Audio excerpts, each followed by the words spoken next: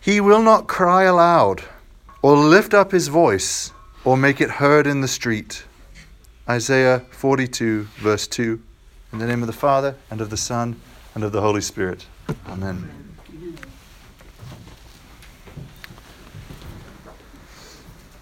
So we've entered the season of Epiphany, following on the season of Christmas. And one of the things that has struck me this year is how small the Epiphanies are. Not small in content. The content is cosmos changing, but the scale of the Epiphany, the size of the revelation. If you pay close attention to the text of the gospel accounts of the baptism of Jesus, it seems to be that the number of people who saw the dove and heard the voice is very, very small. Mark actually says that Jesus saw the dove and Jesus heard the voice saying, "You are the beloved Son." You wouldn't know that anybody but Jesus had seen it if it wasn't for the sort of supplementary piece of data in John's gospel where he says John the Baptist said that he saw the Spirit descend. But he was testifying to it as something that he had seen, but that others hadn't seen.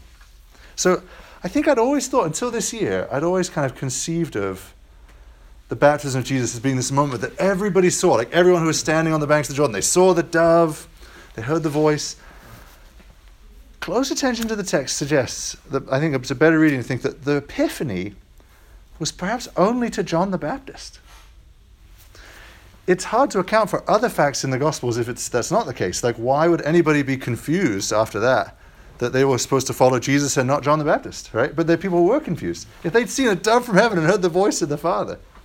And we know, in fact, from many other instances in the Bible, when God reveals himself, the revelation is to a specific person, and the other people might not get it.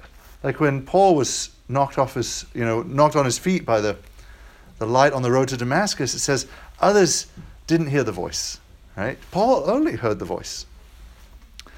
So I think that's the best interpretation, is that the Epiphany, the revelation of the truth about who Jesus is, was incredible in its content, right? This is the first clear revelation that God is triune, where we don't just see sort of suggestions about relationships in the Godhead. It's actually the voice of the Father sending a Spirit and saying, "You are my beloved Son," right? This is the Trinity, the greatest mystery of theology, presented to mankind for the first time. It's enormous in its content, but it's small in the scale of who it was revealed to. I'm convinced just John the Baptist and Jesus himself. And then it struck me that all of the events in the early life of Jesus that we remember in this season of Epiphany, they're all small in scale. Right? The Epiphany itself, which we celebrated a few days ago, a handful of sort of rural shepherds and these Persian court wise men. This is the coming of the Son of God, and it's just this kind of small little stable scene, right? It's kind of, the stable scene is kind of cute and quaint, right? Even though the payload of what's being communicated is cosmic. Next week, I think the gospel is the transformation of the water to wine.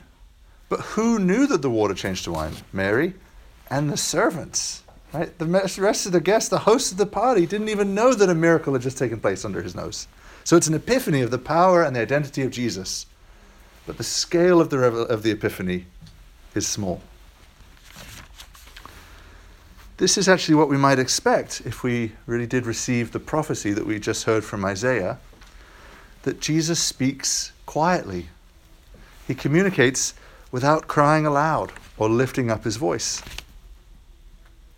If you think about it, the epiphanies recorded in the Gospels, they're of the same character as the incarnation itself, right? Here's the almighty Son of God through whom the world was made, who took on one particular flesh, right? And the epiphany, the revelation of who he is in this small setting. He will not cry aloud.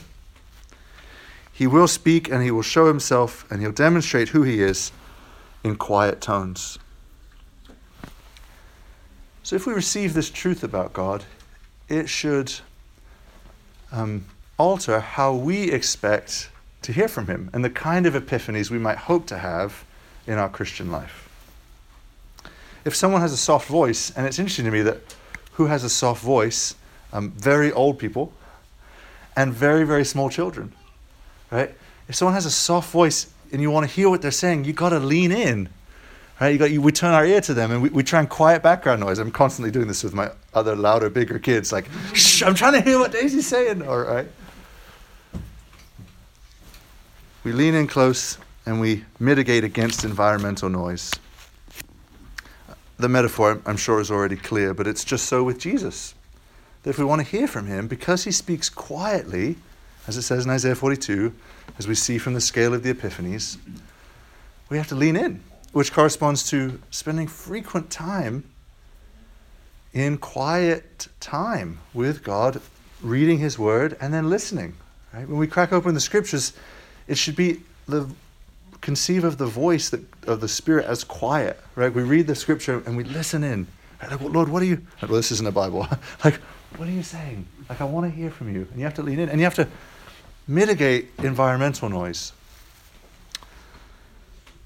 Chiefly, that means quieting the noisy mind within, which is a lifelong work. And we aren't the first generation to think that we're kind of overwhelmed with information. What's kind of fun about studying history is you can go back to the 12th century and they'll be like, there's too much news and too many books and it's all so muddling. You know, this is a perennial issue.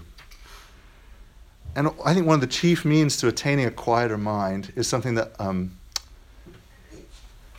I know about also by failure, that like I have a goal which I frequently fail, but I do think it's the right goal, which is to be really judicious about the quality and the quantity of the inputs to our minds, right? The books, the internet, the TV, the magazines, the radio.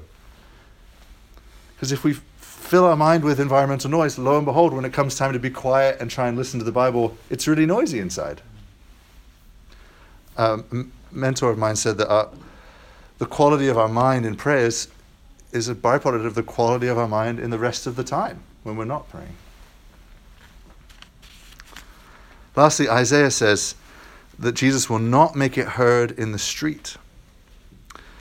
So the truth about who Jesus is and what he's done and what he will do when he comes again, to be clear, these are certainly public facts, right? They are as objectively true as that Montgomery is the capital of Alabama. They are real facts. They are independent of whether or not I believe in them. They just are the case. So in that sense, they're public truth. They're not as opposed to private opinion. But nevertheless, it's interesting that Christ in his earthly ministry doesn't make a big public showing of it. All of his miracles are done to show rather than just tell, that he really is the Son of God.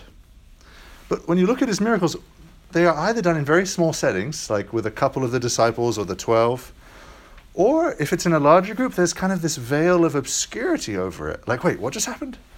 I mean, it's very unlikely that the 5,000th man in the crowd had any idea where that bread and fish came from. I think about 5,000 people. You don't see what's happening up front.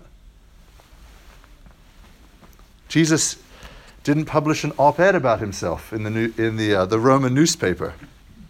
And just so you know, there actually was a Roman newspaper. Little known fact, we always paint the antiquity as like duller than ourselves. There was a Roman newspaper published every week. It was etched on copper, and it was distributed to all the major imperial cities and fastened on a stele in the middle of the marketplace. And it had like the goings-on of the Senate and what's happening. There was a weekly newspaper. Jesus doesn't present himself to the Roman senators. He doesn't even go to Rome. In fact, he chooses to go to the very sort of far out region of the empire, and then into the most obscure portion of that region. Right? Even the Jews in Jerusalem were like, everyone okay? Okay. Even the Jews in Jerusalem were like, Galilee? Like, of course the Messiah is not from Galilee. He did not make it heard in the street. So in the past year, we've seen all kinds of people yelling stuff in the streets. And just in case you're worried, I'm not going to say anything about the content of what their message is. In our society, if you want to make something, if you want to publicize a political issue, that's how it gets presented, is in the streets. I'm not talking about the content, but about the vehicle. It really strikes me this year how different the vehicle Jesus chose to publicize his news, right? In quietness, in obscurity. He did not make it heard in the street. He doesn't lift up his voice. He will not cry aloud. And this is because, and this is a truth kind of lately that has really been refreshed to my mind. Jesus deals with us as individuals, right? Because you can only speak quietly when you're speaking kind of one-to-one. If you speak quietly to a huge crowd, they're not going to hear you. Jesus doesn't interact with a nameless crowd. He interacts with us as individuals.